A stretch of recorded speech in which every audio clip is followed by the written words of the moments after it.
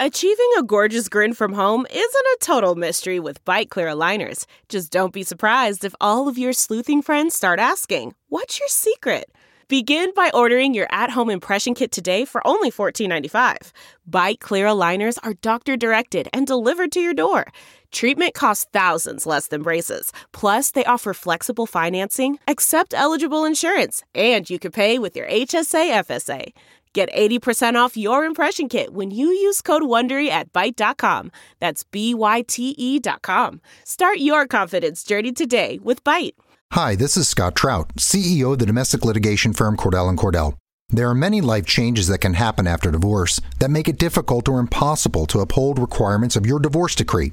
The orders issued in a divorce are based on the facts presented at that time, but the circumstances used in issuing those orders can obviously change. If you feel a modification to your court orders might be necessary, talk to us at Cordell & Cordell. Contact CordellCordell.com, 1065 East Hillsdale Boulevard, Suite 310, Foster City, California, 94404. You are listening to the Bird Calls on the Off the Glass, Nothing But Net, and Up and Under networks. For more on your Pelicans, go to iTunes, search the Bird Calls, and subscribe today.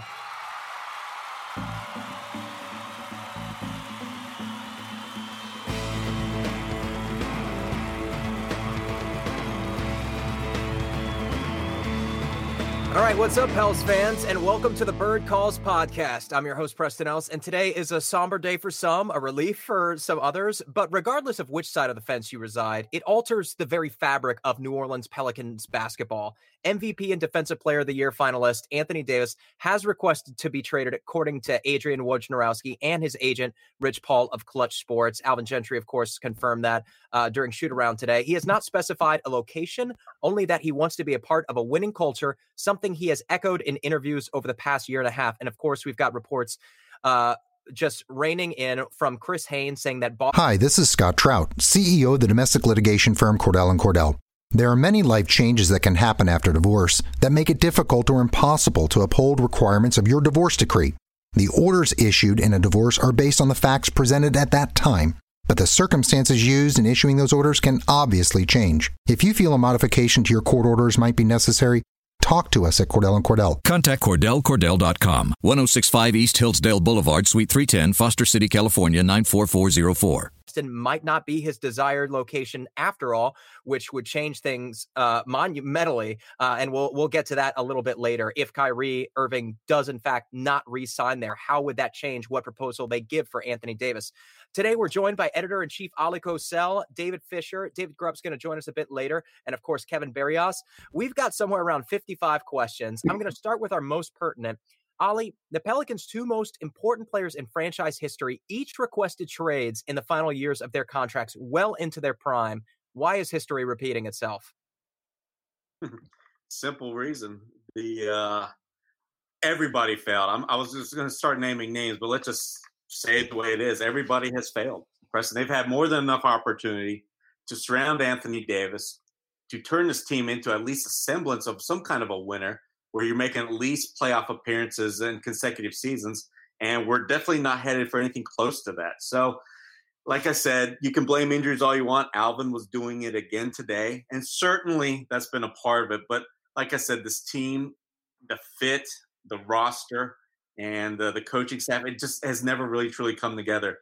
And so you've got to think last year what we saw in those 30 games was certainly looking more and more like it, a fluke. Yeah, for sure. Let's go over to Kevin next. Kevin, as a local basketball fan, you have season tickets, you and your friend Travis. You guys go to all these games. You've been a Pelicans fan for a good portion of your adult life ever since they moved there, and I want to say in 2002, around that summer. And the Pelicans just haven't been able to string along a winner. They haven't been able to retain their superstars. Is this disappointing for a lifelong Pelicans fan? And do you have any faith that they'll ever be able to turn this around? Yeah, I mean, it's disappointing because you had, two surefire Hall of Famers that were, the best at their position at the time in their primes. And you had to move on from them because you couldn't sustain a winning culture or an identity over their course of their careers. Now, I think the Chris Paul era, we had weird ownership issues, weird front office stuff that, I think affected that more than anything else. Now we're in a different era where the media is sort of driving star players to bigger markets and trying to force people out of, smaller market teams. And there's just like this culture of everybody wants to pair stars together. And I think that outside influence at this moment, even though everybody complains about it, that's all they do is talk about it. And it just sort of speaks it into existence somehow. So while I think surely the Pelicans didn't do enough to build an identity and a consistent winner around Anthony Davis, I think also just the current basketball culture and environment that we're in right now also has a lot to do with his desire to leave, or the notion of leaving. It is frustrating, but I'm a huge basketball fan, so I'm here for whatever long haul rebuild, or if we can stay competitive on the fly kind of thing. I'm in for all of those scenarios. I think as a market, obviously we're a small market, which is something we talk about all the time. I think we're a market that's very football driven, and basketball hasn't been so accepted yet. So I think it's a hard place to do a complete tear down and rebuild. I think you have to find some sort of balance. I think, too much of the time in every aspect of life where everything is the worst or everything is the best, everything is to the extreme. There's no appreciation of the middle ground. And I think that's the kind of team that we need to focus on, because it's almost impossible for a small market team to build a championship contender in this current environment. But if you can provide an entertaining team, a team that wins enough, you look at like grit and grind Grizzlies, you look at Portland for the last 20 years, teams like that where, they're relevant and they stay relevant. And if you're constantly winning, even if you're not challenging for a championship, people are going to pay attention and are going to watch. And I think that's the kind of team we need to focus on building first before we decide to try to blow everything up and go all in on a championship, because I just don't see a realistic route to that, because once you start acquiring stars, they're going to also want to leave for other places again because of just the nature of the business. Yeah, it's been tough to indicate that any Pelican or future Pelican therein would want to stay in New Orleans. Everyone has seen Chris Paul leave. Everyone has seen Anthony Davis leave. And guys across the association have to be looking at that. I'm going to turn over to David Fisher now. David, when do you think Anthony Davis came to his own conclusion that this was the end of his tenure in New Orleans? Anthony Davis himself, I think it's fair to give him the benefit of the doubt and say that it was probably in the last couple of weeks. I mean, he was giving the team everything, that he felt that he had up to this point. And even I think through Rich Paul, he's pretty much said it's come to the end of the rope now, where it doesn't look like we're going to get the team back on track for this year. He probably should have come to that conclusion sooner. He's probably heard from his contemporaries that he should request a trade long ago. I wouldn't be surprised if multiple people within his circle have advised him to go for a trade years ago. I wouldn't be surprised if that was the case. But giving him the benefit of the doubt on this, I think he truly was all in up until the last couple of weeks, where he looks around at the league and where the Pelicans stand and understands, that the playoffs this year are pretty much done, and the team doesn't have the requisite assets, players. They just don't have enough NBA players that are cheap enough that they can fill out the rest of the roster when Anthony Davis and Drew Holiday are paid as much as they are. And so he saw that the writing was on the wall. I wouldn't be surprised if Rich Paul was probably a big part in him finally, making the trade demand, because that's just not his style. And in a way, he's doing the franchise a favor by letting everybody know that this is the situation now. So they've given them a lot of time, 11 days until the trade deadline on February 7th. Now the difficulty becomes, do you allow Dell Demps to have ownership over that decision, Ollie? Yeah, that's the question I've been getting on the radio shows. And look, I think they're in between a rock and a hard place. I don't think they should give Dell Demps any more leeway, decision-making powers, whatever you want to call it, simply because it is time to move on. But here's the thing. we're about 9-10 days away from the trade deadline. This Pelicans franchise needs more than just upgrading the general manager spot. I think they need to completely reevaluate every level, and including add another president or two, a few people above the general manager's role, but that sit below Mickey Loomis. Because right now they're in a catch-22. If you get rid of Dell Demps, who's going to make those decisions? You know, you can't bring a general manager on the fly and he brings in his whole new team and they get set up and boom, then the trade deadline's passed by the time everybody's comfortable. Of course, if you get rid of him, then you can't also expect Mickey Loomis to suddenly make any kind of basketball decisions. He's always stayed away. He's always been an arm length, let's face it, maybe a mile away on making any kind of decisions. He's always deferred to Dell Demps, and that's the problem. You want to change all this, and you can't do that in 8, 9, 10 days. So how I would do it if I'm the Pelicans, I go to Dell Demps. I say, look, we both know what's going to happen is going to happen. But until that time comes, we need you to carry out our vision. And that is basically we've got to move on from Anthony Davis. Kind of what Minnesota Timberwolves asked of Tom Thibodeau, you know, and he really didn't play, or he played hardball with him. If they can get Dell Demps to not be as difficult as Tibbs and basically just agree to, hey, let's get as much value as we can for the guys that have value, then you keep them. And I feel like they really got no other choice but to go down that road and then let him go once the season's over. Alvin Gentry said today that the goal is still to win basketball games. And in order to win basketball games, they're going to have to play guys like Julius Randle, Nikola Mirotic, Elfrid Payton, in addition to Anthony Davis when he's available alongside Jrue Holiday. However, if you do want to sell some of these pieces, no telling of what you could get at this point, we'll talk about that a little bit later, then you do have to offload those guys, and you have to do it sooner rather than later. However, some of the words Alvin Gentry said directly contradict that. They still want to win games. They still want to play the guys that they have.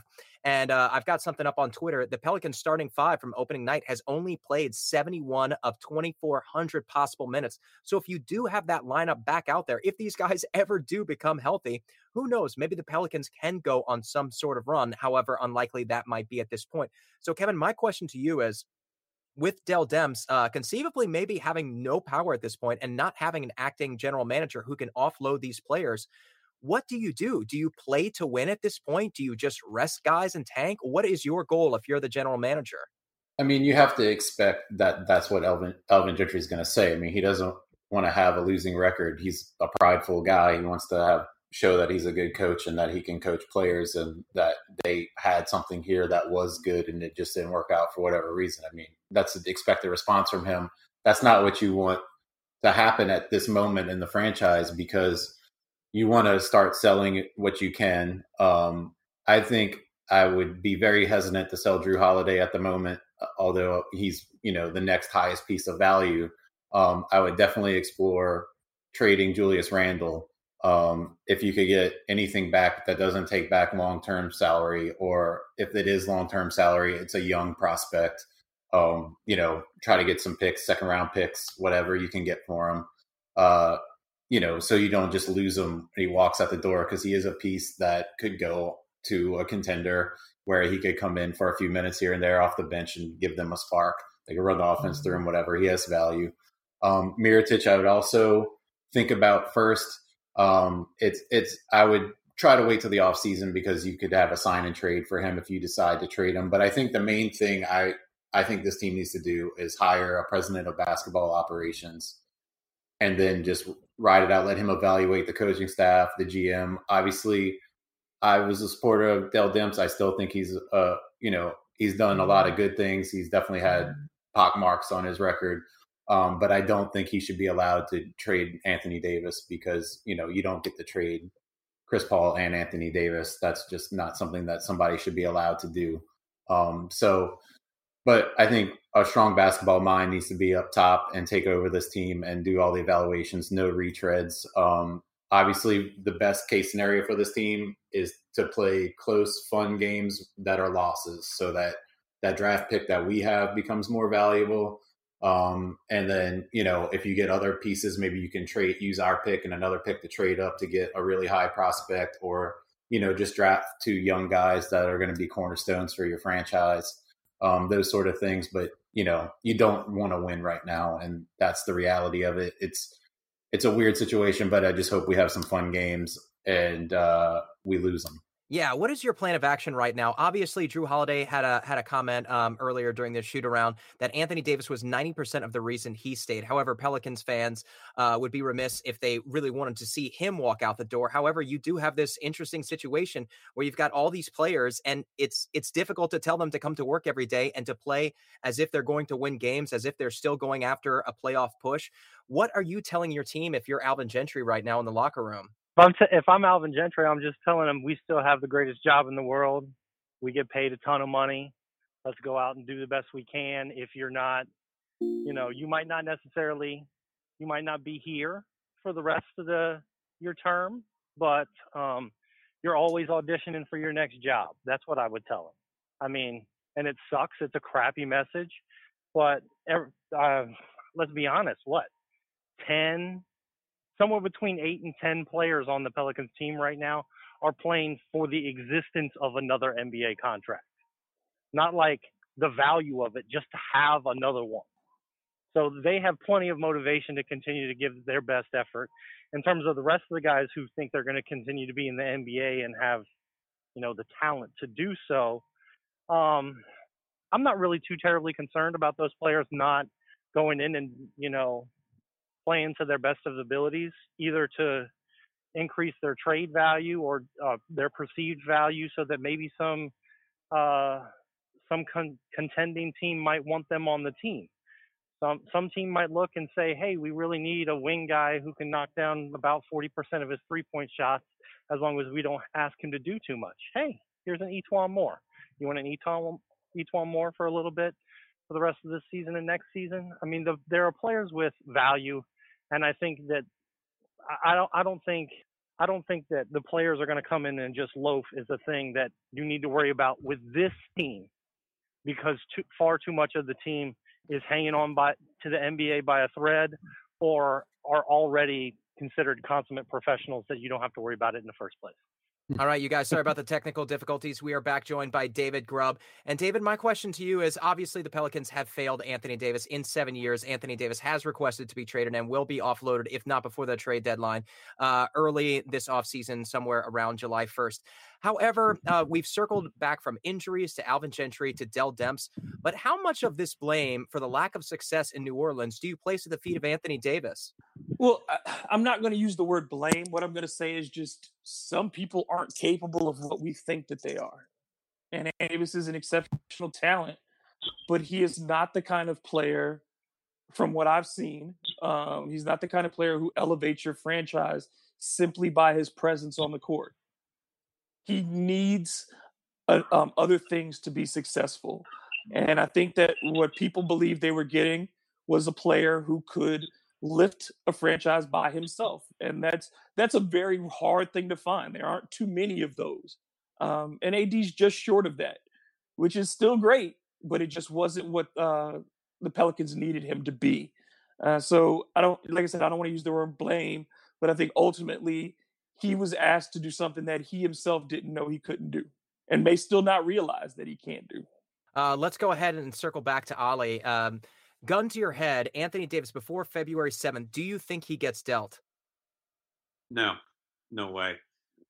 I think the plan was always to trade him in the summer. And from what I kind of heard today is things got moved up to where Rich Paul and Clutch Sports felt the need to announce it today. I think they haven't been too happy with the way Anthony Davis's injury has been handled out there in the media, where it's kind of coming off to where it's basically a pain threshold type of deal.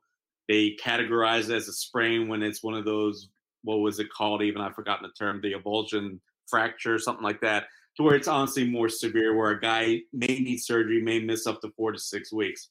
So that kind of, I think, pissed him off a little bit. So I think, honestly, that's why the Rich Paul and Clutch Sports, struck while the iron was hot. And this was inevitable anyways, but it doesn't make them look bad.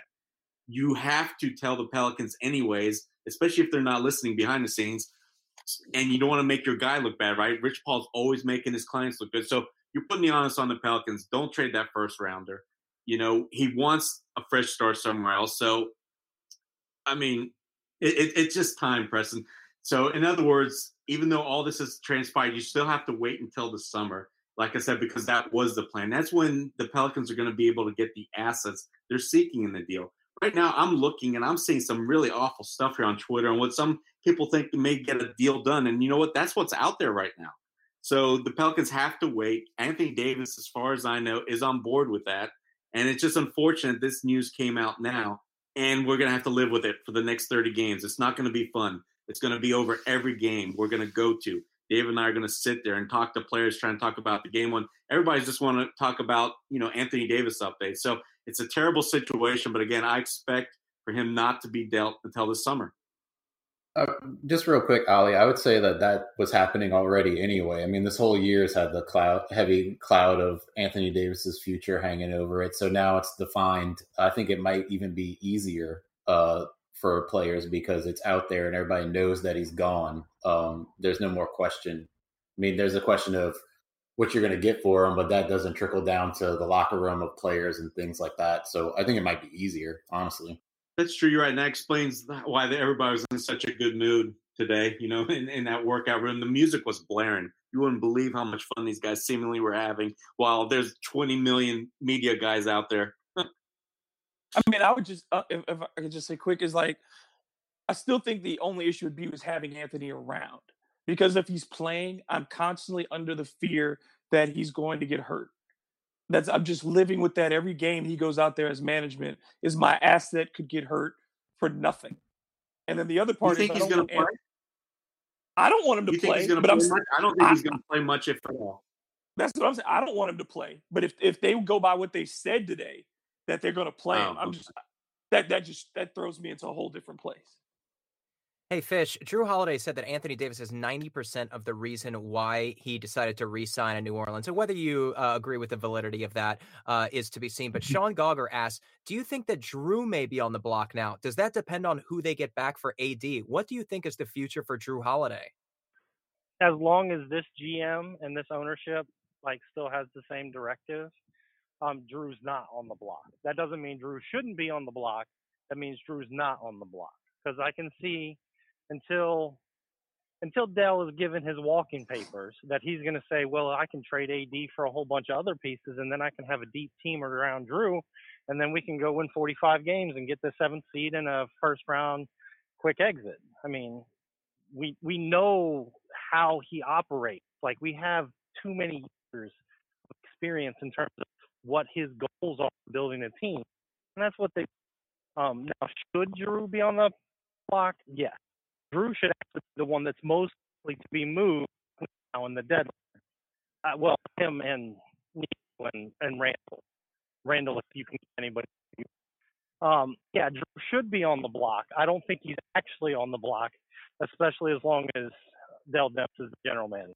All right. That's going to be a difficult one for Pelicans fans to come to terms with, specifically if that should happen before the trade deadline. But that news hasn't come out yet, and it's hard to believe that would happen anytime before the summer, specifically because he still has, I think, another 3 years left on his contract. Let's go ahead and move on to Kevin. This is from the Dominator. He asked, will he be moved by the deadline, or will they wait to see who gets the number 1 pick? We've answered that. The second part of that question is, will Dell be making this move, or will he be out of work by the end of the week? Kevin, do you think Dell Demps gets fired before the trade deadline, or do you think the Pelicans are going to hold on to him until the offseason? I don't think he gets fired before the deadline. I think it's just that would be too much of a rush to find somebody to start filling in and doing those things. Plus, you don't really want, even if it was an interim guy, you don't want him making the decisions for somebody who you're bringing in later down the line. So like I said earlier, I just think right now the focus should be finding a true president of basketball operations and then let him start running the show from there. But I don't think they should be making major moves until the offseason when you have all of your suitors available. You have the most leverage. Other teams that are going to have expiring bad contracts coming off their books so they could absorb AD and you don't have to take some of those things back. You have more opportunity to play with and more teams to get involved in a bid for him that's going to be beneficial, but you need to make that change at the top. And I do expect Dell to be gone. Don't get me wrong, but I don't think they should do it this year. Just let him he's just going to coast. throughout this year, like pretty much everybody else on the roster, and see what happens. Grubb, obviously the Pelicans need to wait to see who ends up with the Zion Williamson pick, because that could be a large indicator of where Anthony Davis might go in the future. But aside from that, the conversation has always gone back to Boston because they do have so many assets and first-round picks. They have 4 in this upcoming draft. There are 2 questions from Jonathan Vogel and Crescent City Connect. It says, do we wait until summer for Boston to be available, or do we honor the request before the deadline? Crescent City Connect, can other teams get into the AD sweepstakes? I like Toronto's assets, and I also would like Ben Simmons from Philly if he becomes available. Any thoughts? Grubb, here's my question to you. Chris Haynes just had this tweet indicating that Boston might not be his desired destination. What kind of offer would it take to prompt the Pelicans to move Anthony Davis in the next 10 days? I mean, I think that if they have to make it within the next 10 days and he's not on board with Boston, and I'm assuming that Rich Paul has communicated to every one of these teams which ones that should not make a pitch for AD. I mean, I think New York has a very good potential package. I think LA gets less attractive as we go forward. So I mean, Portland has potential. I know they don't want to do the West, but I'm just looking at teams that could potentially get a deal done before the deadline. Portland could. I wouldn't think Toronto would before the deadline, because that would be a huge shakeup for them. And that's really the difficulty of this, is that a lot of teams just aren't going to bet today. So, I mean, I think that it's limited today. So I think it really comes down to New York, LA, or Boston if you have to do it before the deadline, because Philadelphia is not – Ben Simmons isn't coming to New Orleans. So I think it's those 3 teams if you have to do your deal before the deadline. All right, let's continue with the rest of our questions. We've got a lot of them. Bud Lane, what can other teams outside of the Lakers and Celtics offer for AD at the deadline? And Jake Leonard says, just think about that starting 5 for the Philadelphia 76ers. Ollie, we're at an impasse here in the Pelicans 2018-19 season. On one hand, you've got Alvin Gentry saying the Pelicans should continue to win. On the other hand, the Pelicans have a very narrow window in which to offset all of these players. The Pelicans, and they have a neutral general manager right now who probably doesn't have any power. What kind of position are the Pelicans in right now to do anything? They're actually in a good position, Preston, because they're fielding offers from 29 teams. You've also got to think back the last couple of months. What have we talked about a lot? And that's the fact that there's so few sellers out there. So I don't care how you view Julius Randle, Nikola Mirotic, any of the players New Orleans has. There's going to be somebody that's going to want to take a chance on these guys. So I really hope that they move some of these guys for future assets. That's where you start. And then, of course, you move forward from here, and you just start building towards. You start fielding offers, and you basically start pitting them against one another in these Anthony Davis sweepstakes. That's why I like for them to wait until the summer. Now, if they get an overwhelming offer before the deadline, of course you jump on it. But, I mean, it's going to have to take something seriously special. And I think obviously way more special than, say, what Indiana got for Paul George, or even really, what the Spurs got for Kawhi Leonard. You don't want just a nice star. You need so much more than that, I feel like, for Anthony Davis. So, like I said, I think they're actually in a good spot. I mean, I don't care what anybody says about leverage that Pelicans may not have it. They have it until Anthony Davis says, I have only 1 or 2 teams that I want to go to. Until then, they can just sit back, relax, and even though a lot of them are maybe going to lose their jobs, go ahead and just take their pick of whatever's in front of them. All right, Kevin, we've got some questions from our friend Waka Waka Wakanda. He says, I would like to know who we should look at for GM and head coach. He likes Billups and Becky Hammon from San Antonio. Michael Borky says, short list of potential general manager candidates. I know that you've posted about this on Twitter, Kevin. Who would you like to see the Pelicans hire? Well, like I said, first thing first, I think we need a president, and I would look at Mike Zarin from Boston, Wayne Embry from Toronto, Sachin Gupta from Houston, and I'd even look at Sharif Abdur-Rahim, who's currently the president of the G League right now, as president options. And then from there, GMs, I was looking at, Troy Weaver from Oklahoma City is a popular guy, Trajan Langdon from Brooklyn, Brian Pauga from San Antonio, Gerson Rosas from Houston, Ben Tenzer from Denver, Justin Zanuck from Milwaukee, or Bill Branch from Portland. As far as coaches go, I really like Jerry Stackhouse. I think that would be a cool pick. I also think if you're going to keep Drew Holiday, I like the idea of possibly bringing in Becky Hammon as a coach, because I think he's the right star to usher that in. He's a guy that, his relationship with his mom, his relationship with his wife, I think it's the perfect guy to usher in a female coach to the NBA. And you have a female owner, bringing in a female coach will also keep the spotlight on New Orleans. It'll be something for people to talk about, New Orleans basketball. And I think, it could be a good situation for her. Other than that, I haven't dug too much into coaches, but I think you have to start at the top with president and then GM, but president is the most important thing right now. That's what I got for that. All right, Fish. This one's from our friend Ralph Malbrough. He says, is firing Dell and letting Ferry sell off the rosters for assets, then resetting in June with a new GM before trading AD possible or even likely? So just to sum this up, Dell Demps being fired immediately, Danny Ferry taking initial control until the summer, and then the new GM being given full reins in the Anthony Davis trade, while Ferry just being utilized to offload some of those smaller pieces like Randall, Peyton, and Nico. Do you think there is a possibility of that taking place?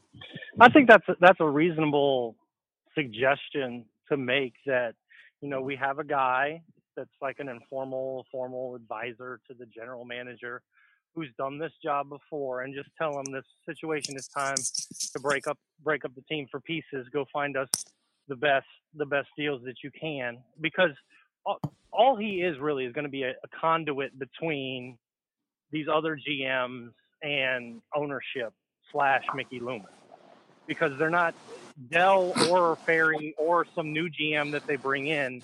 When it comes to tearing down the team, they're not going to have the power to make those moves without clearing everything with ownership anyway. So all he needs to do is be able to work the phones, get the offers from these GMs, lay out the things and say, hey, these are the packages of picks and expiring contracts, and maybe, gosh, I hate to use the phrase young vet that the team can get.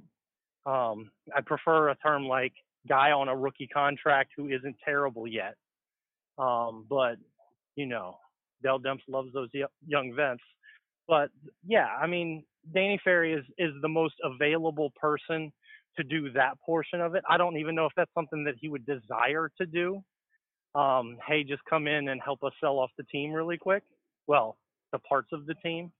But I mean, Sam Hinkie's out there. He doesn't have a job right now, or at least not a job with an NBA team. He's really good at selling off teams. So, I mean, you could bring him in on a temporary basis and say, this is just temporary. Get us the assets. We know you can do that part. And then by the time it's time to trade off AD and handle the draft and things like that, hopefully you've identified the general manager that you want to have going forward. All right, Grubb, this one's for you. This question is from the Dominator again. He says, will the team be blown up completely to tank? Grubb, even if the Pelicans don't offload Julius Randle, Nikola Mirotic, Elfrid Payton, and some others, do you think the Pelicans will simply just rest guys for the remainder of the season and try to get as high a lottery selection as they can? The asshole in me would say they don't have to rest anybody to lose games. I mean, they can play anybody. Oh, I mean, man. I'm just saying. I didn't see that one coming. I mean, am I wrong? Am I lying here?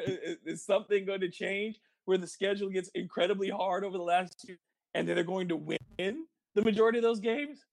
No. So, I mean, I just don't have to play them a bunch of minutes. But look, frankly, I don't care. Like, as a person, sure, I don't want Julius Randle to get hurt. But if he gets hurt playing games, hey, man, so be it. You're leaving at the end of the year anyway. But Niko Mirotic, on the other hand, I wouldn't do him that way. But most of these guys, yeah, I mean, they can play, let them play. I don't care, because I don't have a lot of options. I can't legitimately send out Wesley Johnson, Solomon Hill, Cheick Diallo, Frank Jackson, and Tim Frazier and call that a basketball team. It's bad enough in the Smoothie King Center as is, man. If you start rolling that out there, yeah, it'll be me, Ollie, and the rest of the press row and the vendors. And me. Yeah. But here's the thing, you can't do that. Here's another reason why you can't do that. You know what's going on right now? Season ticket renewals.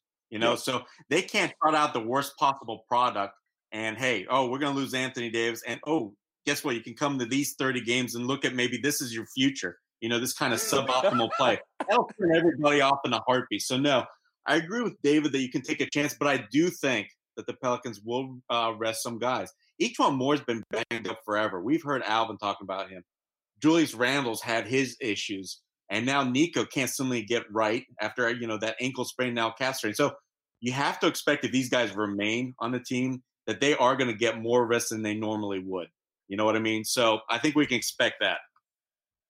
Ali, let's go ahead and get to our next question. We've got a bunch from Casey Rogers, Amanda Roberson, Icebird Mail. They're basically just asking, if the Pelicans pick up the phone right now and they're looking to trade Anthony Davis, who are the first three teams that you call? I don't think well, first of all, if you're the Pelicans, you don't call anybody. Everybody's going to be calling you anyways. But I understand the question. You go definitely to where you've got a star player you can get in return. And, of course, you got to go – to me, it's Philly. Then you go to New York with Porzingis. Philly, of course, Simmons. And then, honestly, you got to go with Boston, right? Tatum. And then you can also grab a few other those young good players, plus all those draft picks. So you're going somewhere in the East Coast. You don't even really want to answer the phone from Magic Johnson. I'm curious who else is going to come in the fray. Could we see maybe a Denver Nuggets? Would they try to say maybe, hey, here's a Jamal Murray, or make some kind of package up with Gary Harris and Will Barton? Obviously, Dallas is not going to sell Luka. I don't think anybody would have any interest in trying to flip Detroit's Blake Griffin down here. John Collins probably isn't going to be for sale in Atlanta. So those are the players you're trying to look for. Those kind of, like I said, they're stars. You can build around them. And then that also speaks to Drew. If you have any hope or any desire to keep Drew, you've got to kind of go that route as well. But to answer your quick question, Preston, you've got to think East Coast, where there's some stars who could be for sale. And that's, like I said, Simmons in Philly, Porzingis in New York, and then, of course, Tatum, who he's even joked about himself, right? I'd trade myself for Anthony Davis. There you go. All right, this one's from Britt Benoit. We've also got him from Daniel Harris, Andy Collier, Saints got robbed, and Dana Morgan. Just continuing that same line of thought. First of all, they're wondering about the future of Drew Holiday. Kevin, we've already addressed that. But just in terms of Anthony Davis, what kind of a return are you looking for? Ollie's looking for a superstar. Are you going for a superstar with some picks? Are you going just exclusively picks and future and giving your new general manager as much as possible to deal with? Are you trying to rebuild on the fly, Kevin? Well, what I'm doing is, first off, I'm looking for, like, as I stated earlier in the first thing that I said, I don't think you can do a complete teardown in New Orleans because the team just won't survive. So I'm looking to get players that can contribute now to some sort of level of success, but also have outs early enough that if that build's not working, I could reboot and also still have some young talent and some picks coming in the future that will help fill out the roster. Basically, I want a roster full of NBA players instead of a roster that's completely top heavy, because I think that you're not going to get a huge star here. And even if you would, then you're going to deal with the same situation again, where you could bring in a huge star and have nothing else around him, a bunch of young players or retreads or whatever, and they're going to not be happy here either. So I did a hypothetical thing the other day where it was like, if he demanded a trade at the deadline and you had to do it, and which means Boston is excluded because you can't trade him unless you're trading him for Kyrie. This year was with the Milwaukee Bucks, because you could get possibly their 23rd and their 23 and 25 first round picks, some second round picks. You could get Chris Middleton, who will be a free agent, but you have his bird rights. You could get Malcolm Brogdon, who's young in NBA terms, NBA service years player, but he's an older player who's a good player in that deal. And then it would be interesting for me as a basketball fan to see AD and Giannis playing together. Then you get them in the East. You get him in the East, and you also send him to another small market, but it's a situation where he's paired with another mega star. So he might not want to leave. And then he has another Kentucky guy in Bledsoe, and they have Brook Lopez as a stretch five. It's kind of a cool situation basketball wise. But I would be looking for things like that where I get a mix of guys that would fit well with Drew and maybe Mirotic, but then also still have, picks coming in the future or picks this year or a couple of young prospects that could be hits. And I would still try to flip other pieces for younger gambles, whether it's Frankie Smokes in New York or Dennis Smith in Dallas or Markelle Fultz in Philly. Get a player like that a team's trying to give up on for really cheap right now because there would be no pressure for them. You could bring them along slowly. Those are the kind of things I'd be looking for. I definitely want something that I could field and have a fan base entertained by. But I also want some future, some sense of rebuilding also.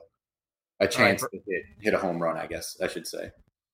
Okay, these are my questions from Berlin Pelican asks about Draymond Green and Klay Thompson. Klay Thompson is a free agent, as you guys know, so no sense the Pelicans would get involved in that deal. Travis Milton is asking about the Pelicans offloading Nikola Mirotic and Julius Randle for first-round picks. I think that's unlikely because they aren't expiring. You're just basically getting a 30-game rental, although you do get Nikola Mirotic's bird rights. However, the Pelicans might be able to obtain first-round picks for these players if they take in salary.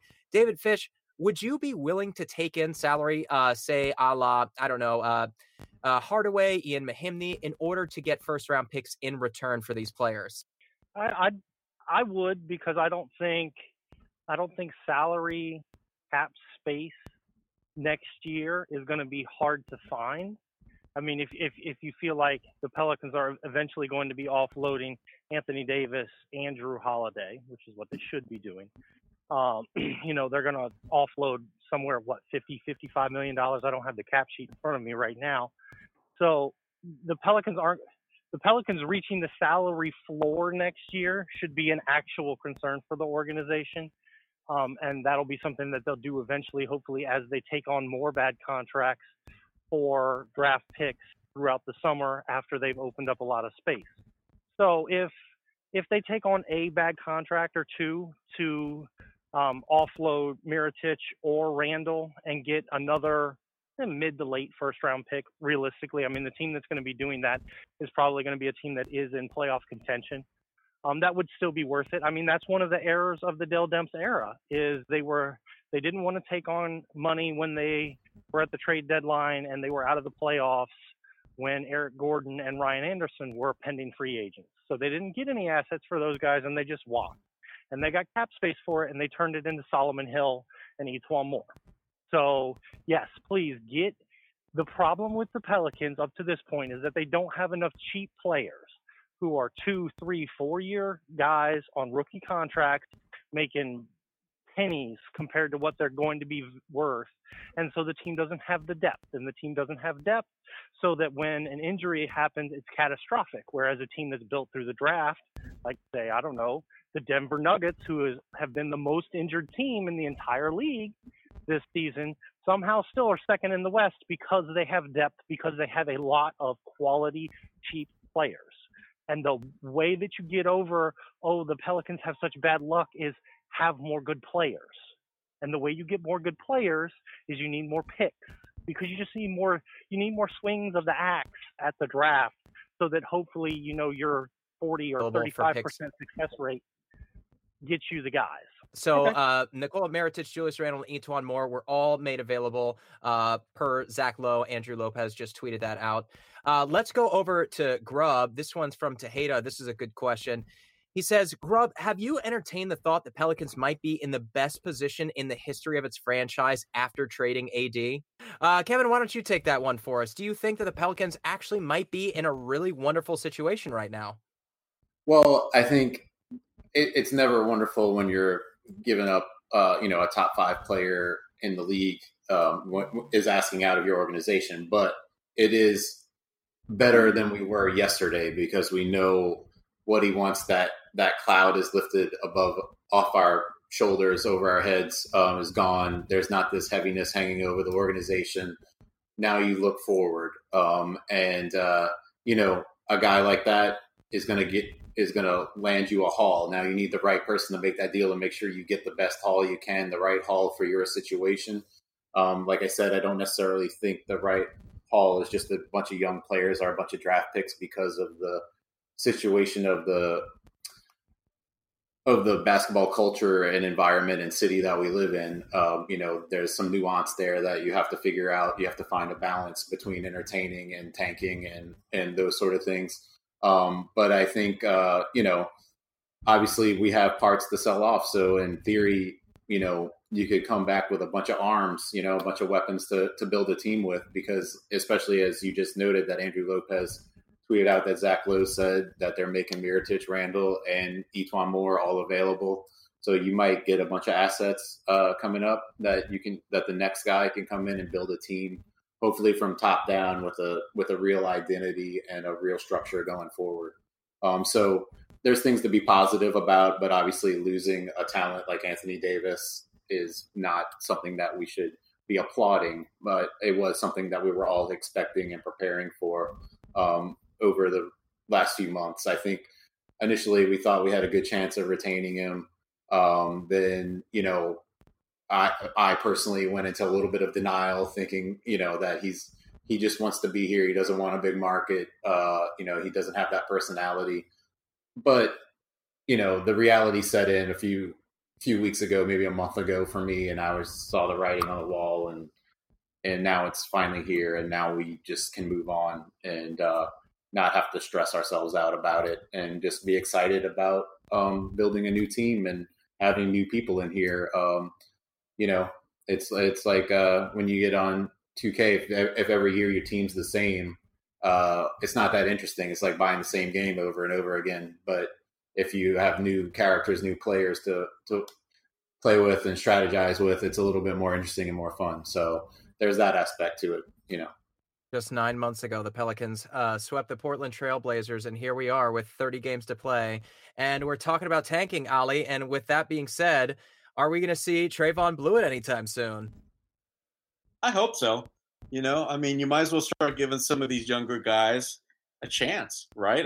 What are you playing for? I know Alvin Gentry gave us that whole spiel, and we've kind of already talked about that. He kind of just has to do that as a coach. You can't be selling zero hope when you still got 32 games left on the season. You've still got Anthony Davis on your roster. You've got Drew Holiday, if you have any hopes and desires of keeping him, and he agrees to it, of remaining competitive, having something to play for. So you want to see at least some positive developments, and that's definitely one. We've already seen what Jahlil Okafor has done, right? And it's been great to see that he's finally been given a role, albeit in injuries, when we had wanted to see him earlier in the year. But great, he's finally getting a chance. So let's see what else the rest of the roster can do, because that's what it's about now. Given the guys that are going to be here beyond this season, Frank Jackson, Jahlil Okafor, Trayvon Blewett, add his name to the list. Why not? And in that time, something that Dell Demps hasn't been terrible at in the past, just 2 years ago, took some flyers on some 10-day contracts, and some of those guys can be seen around the NBA, like Wayne Selden and James Ennis. With some of these offloaded players like Mirotić, Julius Randle, there's going to be a lot of minutes made available, Kevin. And I don't know how keen the Pelicans are going to be to give that to Cheick Diallo, Tim Frazier, Ian Clark, Frazier and Clark more so than Diallo. Do you think the Pelicans might have an influx of talent via 10-day contracts coming in anytime soon? Yeah, sure. If they start moving parts off and they're getting picks back and not other players, then definitely they're going to, need to fill out the roster and also bring in some guys for some auditions if they can. The thing is also going back to the last question you asked me, it's like the burden of expectation is gone. Like when we have this great player, we expect this team to be a competing team, and it's extremely frustrating when they're not, especially when you look at the parts that they have, AD, Drew, Mirotić, Randall, you had Elfrid Payton and E'Twaun Moore. You expect this team to be better than they were, and they should have been better than they were. And the Anthony Davis era should have been better than it was because of the talent that he has. And that became extremely frustrating. Whereas those times at the end of the seasons where he was hurt, and then we had like Tim Frazier, Luke Babbitt, James Ennis playing, everything was loose. It was kind of fun. We weren't winning games. We win a game here and there, but we were competing. And it's like watching a team that's trying really hard and competing really hard and is exceeding expectations, even if the expectations were super low, can be a lot more entertaining than watching a team that has high expectations for valid reasons and just has not been able to live up to them. And I think, we're going to start to see that probably towards the end of the year, even if these guys, I'm sure Alvin Gentry's going to still play these guys, but you're not going to get the minute loads that they had. You might see AD for 20 minutes a game, 25 minutes a game instead of 35. Those kind of things as we start to adjust to reality and start to let that pick gain more value. The Pelicans have a dangerous stretch coming up. They're already pretty much out of the playoff picture with just 22 wins on the season. It would take a miracle for them to get back involved. With that being said, 3 consecutive victories over the Rockets, the Nuggets, and the Spurs could very much make things interesting again. It's been past the 2-week timetable of Anthony Davis for that finger. I can't even remember what kind of sprain it was called. But he should be back available to play sometime soon. Julius Randle should be back available to play sometime soon. However, you guys both mentioned earlier that the Pelicans will probably continue to hold these guys out in hopes of trading or possibly being forced to trade with Anthony Davis. Do you think we'll see either Randle or Anthony Davis in the next week? In the next week, wow. I think there's probably a better chance of seeing Julius Randle, right? I mean, there's no reason to rush Anthony Davis back from that finger injury. When, like I said, there was that timetable given out 2 to 4 weeks instead of 1 to 2. And, of course, this whole medium scrum. If he plays, he's going to be put in front of reporters. And we've already seen how he doesn't want to do that by not agreeing to talk to us today. He's already had his representation talk on his behalf. So the best way for Anthony Davis to avoid the cameras is by not playing. And it would be even better if they could actually sit him out until the All-Star break, because that means then he wouldn't have to go to the All-Star game. He could miss it to the same injury and not be faced by that pool of reporters. That's not going to be a scrum AD's going to want to get into. So I could conceivably see him, even though I've heard also that he may be back in about a week, him not playing at least until after the All-Star break. Julius Randle, on the other hand, you kind of want him to get back on the court. No AD means he's going to post some numbers. Maybe there's a team or two out there that needs to have just a little bit more, get to see him one more time, basically to agree to make that trade that they're thinking about making for him. So that's my hope. That's all I'm gearing towards, I think, Preston. And I know that that's what the front office is doing underneath the scenes after this news just got released, that they are indeed looking to move some of these guys for picks and stuff. So I think that's the biggest key. Anthony Davis doesn't need to prove his value in the league, but guys like Julius Randle may, so you hope that they'll get back on that court soon. Kevin, I mentioned earlier that the Pelicans made Mirotic, Randle, and E'Twaun Moore available via trade over Saturday. Now I'm seeing that Chris Broussard says that Anthony Davis's trade request was in fact 3 days ago. So that puts them right around the San Antonio Spurs game that the Pelicans lost 126 to 114. And it didn't really appear that the Pelicans were all that distracted, even though many of them probably knew what kind of news was incoming. Kevin, what does that tell you about the on-court product that the Pelicans fans should expect over the next 3 months? I mean, I think as long as Jrue Holiday's playing, you're going to see effort from him. That's not been a problem for him in these situations. I don't know how it's going to affect the other guys. But like David Grubb said, we don't really have to try to tank. I mean, we're not been a good team. So I think, we're going to rack up losses regardless. Some guys might play looser because they're not so concerned anymore. There's not like this pressure of trying to save the face of the franchise. But I think a lot of these guys probably knew even before the announcement was made to them privately that this was what was going to happen. But like we talked about on the last pod, that was one of the things that was so frustrating about this season is the lack of urgency. It kept carrying through, we have time to correct this. We have time to correct this. And they never did correct it. I don't really know what to expect. I know what to expect from Jrue Holiday as intensity as always. Other than that, it's a crapshoot. I mean, I think if those guys that are in trade talks want to get traded, you're going to see them trying to get numbers and try to get themselves to a situation that they want to go to. I think, Randle's a guy that I think I would be calling Philly every day to try to trade Randle there because their bench is real thin and Jimmy Butler likes really hard workers. Julius Randle has his flaws, but effort and hard working is not one of those. Working hard is not a flaw of his. He's a hard worker. You see how he reshaped his body. I think they would gel. And also Jimmy Butler has that attitude that keep him in check when he's deviating from the offense or not playing defense to get him in the right spot where we didn't have that vocal leader. I think that might be a good situation for him to come in and help out as a bench scorer. So I'd be calling them every day for sure. Mirotic, I would still kind of like to hold on to him. I think Mirotic could possibly net a first-round pick, disagreeing with what you said earlier. I don't think Randall can because of the situation where it's going to be hard to bring him back, but you get Mirotic's bird rights, and if he's in a good situation, he probably will stay there because I don't think he's a guy that wants to keep moving around. So, yeah, I mean, it's really hard to predict, but I think it's going to be a lot of the status quo that we've seen, waves of ineptitude, waves of great play, but solid, consistent defense and effort from Jrue Holiday is the only thing you can really count on.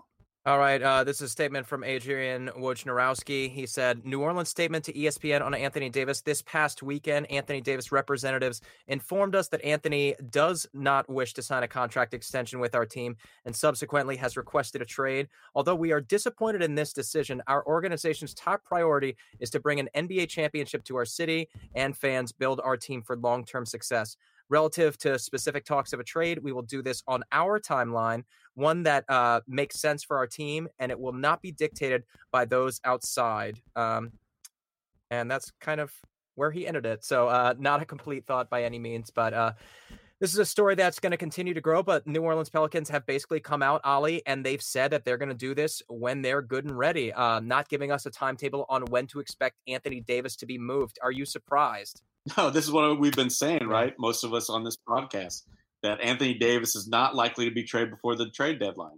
You know, I mean, that's exactly what this speaks to, in my opinion. And it says a lot of other things. The fact that, you know, it's interesting that they're still putting this out there when there's so much turmoil around AD. Everybody knows how precarious everybody's situation is. Alvin Gentry, Dell Demps. The fact that they didn't decide to announce it today, along with this statement, everybody thought they might, considering how long it took them to issue this statement. But the fact that it's not included, that, you know, somebody's getting fired today, this further proves the point that I think everybody is going to finish the season together. I mean, let's face it, we're in now for a couple more months of this, whether it's going to be misery, whatever. But fact is, everybody's making it to that finish line, which is this season. And like I said, I think that's a good thing. You can't rush a rebuild, both in trade and with rebuilding your hierarchy on the fly. So to me, this is all good news. This is also from Woj. He said the Pelicans want the league to strictly enforce the tampering rules as they deal with AD's trade request. That's per Woj. Kevin, still no indications as to what the Pelicans plan to do in regards to general manager Dell Demps, but this information is going to continue to come out, and we'll keep you guys abreast of the situation. Kevin, just taking a step back, this has been a whirlwind of a day. I think we all expected that this was going to come. However, we didn't expect it to come today. What do you think prompted this announcement?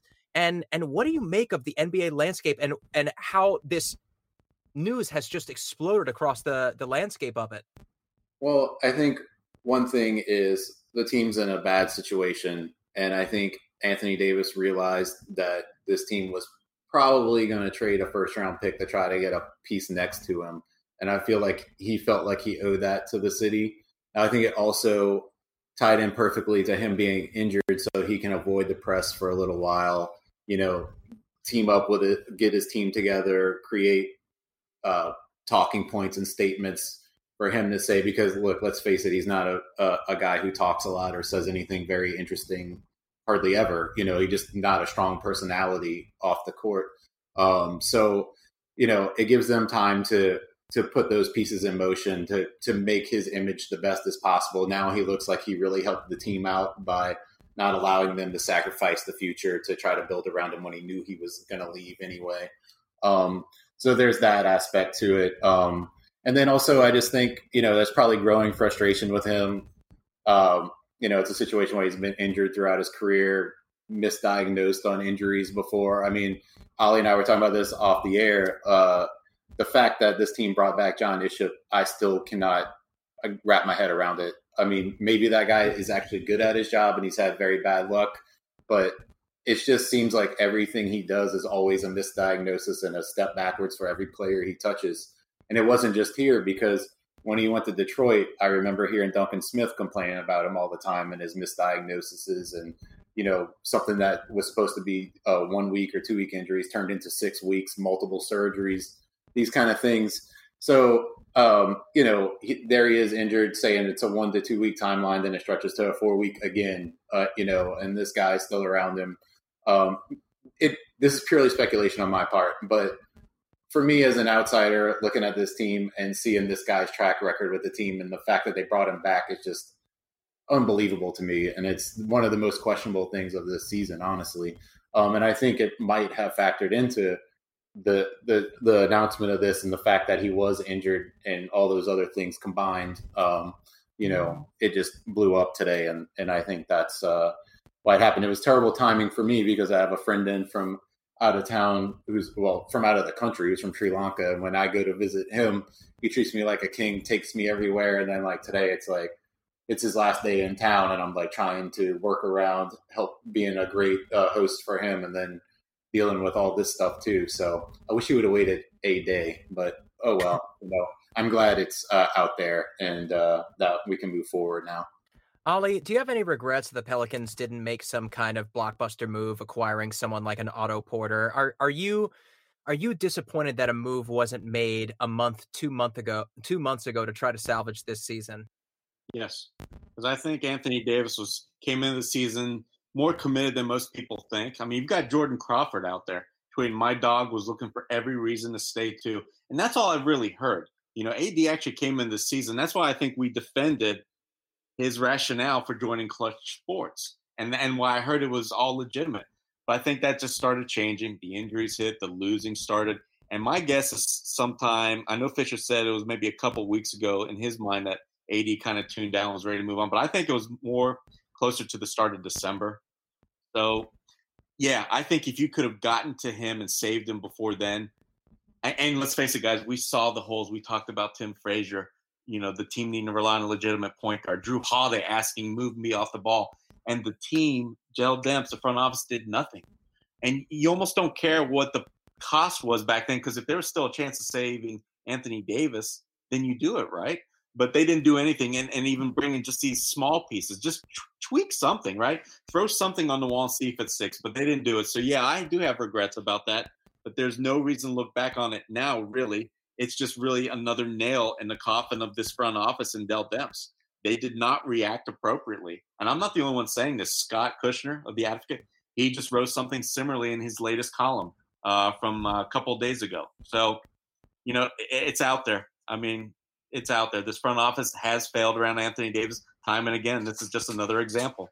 Kevin, what do you think the odds are that the Pelicans double down against what everyone's been saying, and they say take on Thomas Satoransky and Ian Mahinmi for Solomon Hill or Darius Miller and try to take a run at salvaging this season and winning enough games to possibly change Anthony Davis' mind? I don't think there's zero chance that happens. I don't think they would allow Jell Demps to do something like that where he would take on, you know, a big salary like Ian Mahinmi. It's a bad contract. And you're just leaving junk for the next guy that comes in to have to deal with.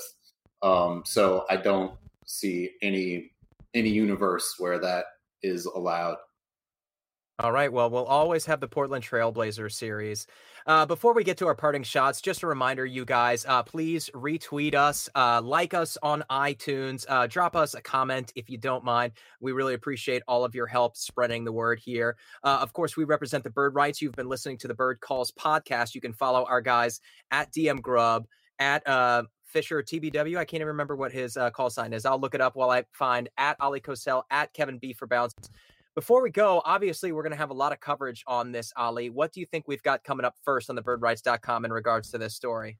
Oh, I don't know. I need to write something because I've been itching to write. I've got 20 million ideas in my head. But I think I just want to write about how we move on from here. I mean, I could point to where Anthony Davis turns south, you know, where I kind of got the gut feeling that he was really headed out the door before this announcement. But I think it's best just to move on, because that's what we're going to have here in weeks, maybe in a few months' time. So just make sure that the New Orleans Pelicans front office, which it sounds like they're going to do, they're going to move the players of value for future assets. And that's what I think the focus should be on. What can they get? What are some viable trade options? So I'm going to be looking at maybe writing something like that. All right, and we'll keep you guys posted on any trades that do happen. We'll make sure to get back together. By the way, Fish is Fish_TBW.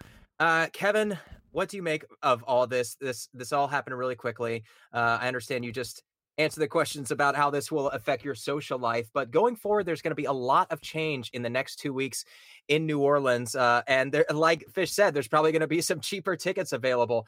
Do you think people continue turning out for these games over the course of the season? I would say I'm not sure if they will, but what I would say to them is look, we have one of the greatest basketball players of all time in the city right now. We know there's a timeline on that. We know he's gone now. So take the time to go see him while you can, because you will regret not being able to watch him. I know it hurts. I know you're going to be upset when he's playing for another team, but he's here now, and you can go see him do amazing things up close and personal for very cheap right now. So you should take advantage of that, even though it's going to be over. That's it for now. Great job, Kevin. Great job, Ali. Thank you to our guests, David Grubb and David Fisher as well. I'm Preston Ellis. You can follow me at Preston Ellis. A difficult day for many of us, a sobering day, and to some, like Ali, a relief, because this is something we've been anticipating and fearing all season long. We've heard all the speculation all season long. Finally, it's coming to its inevitable conclusion. And finally, we're going to get what everybody's been yearning for all season long, and that is simply a fresh start. So still a lot to be thankful for, a lot to look forward to. There's going to be a lot of changes, a lot of sweeping across Airline Drive, and we're going to keep you guys updated. So remember to subscribe to us on iTunes, and as always, check back to thebirdwrites.com. For now, we've got some important games coming up over the next week. I mentioned the Rockets, the Nuggets, the Spurs. Make sure you guys turn out for these games. Like Kevin said, this might be the last opportunity you get to see some of these guys. So go on out there, give them your support. For now, let's go Pels. Thank you for listening to the Bird Calls on the Off the Glass, Nothing But Net, and Up and Under podcast networks. If you like what you're hearing, please take a moment to rate us on iTunes, retweet, share with your friends, and most importantly, subscribe today.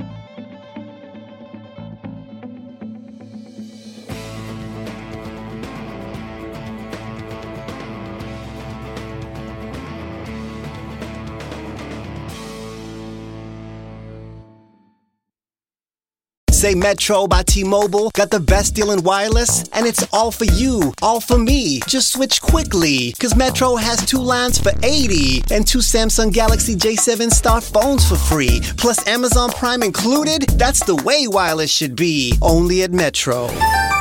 Plus sales tax and activation fee. $50 plus rate plan required. Not valid for numbers currently on T-Mobile network or on Metro in past 90 days. Offer subject to change. Offer valid for new Amazon Prime members. Amazon Prime has a $12.99 per month value. Restrictions apply. See store for details and terms and conditions. Let's consider the secret life of the innermost nesting doll. Living most of her life in the dark, inside the other nesting dolls, she has plenty of time to think, if she could.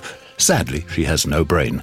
However, when an innermost nesting doll hears that Geico not only saves people money, but also has been providing great service for over 75 years, she thinks it's obvious you should switch. Because yes, switching to Geico is a no-brainer. Pity the innermost nesting doll and her lot in life.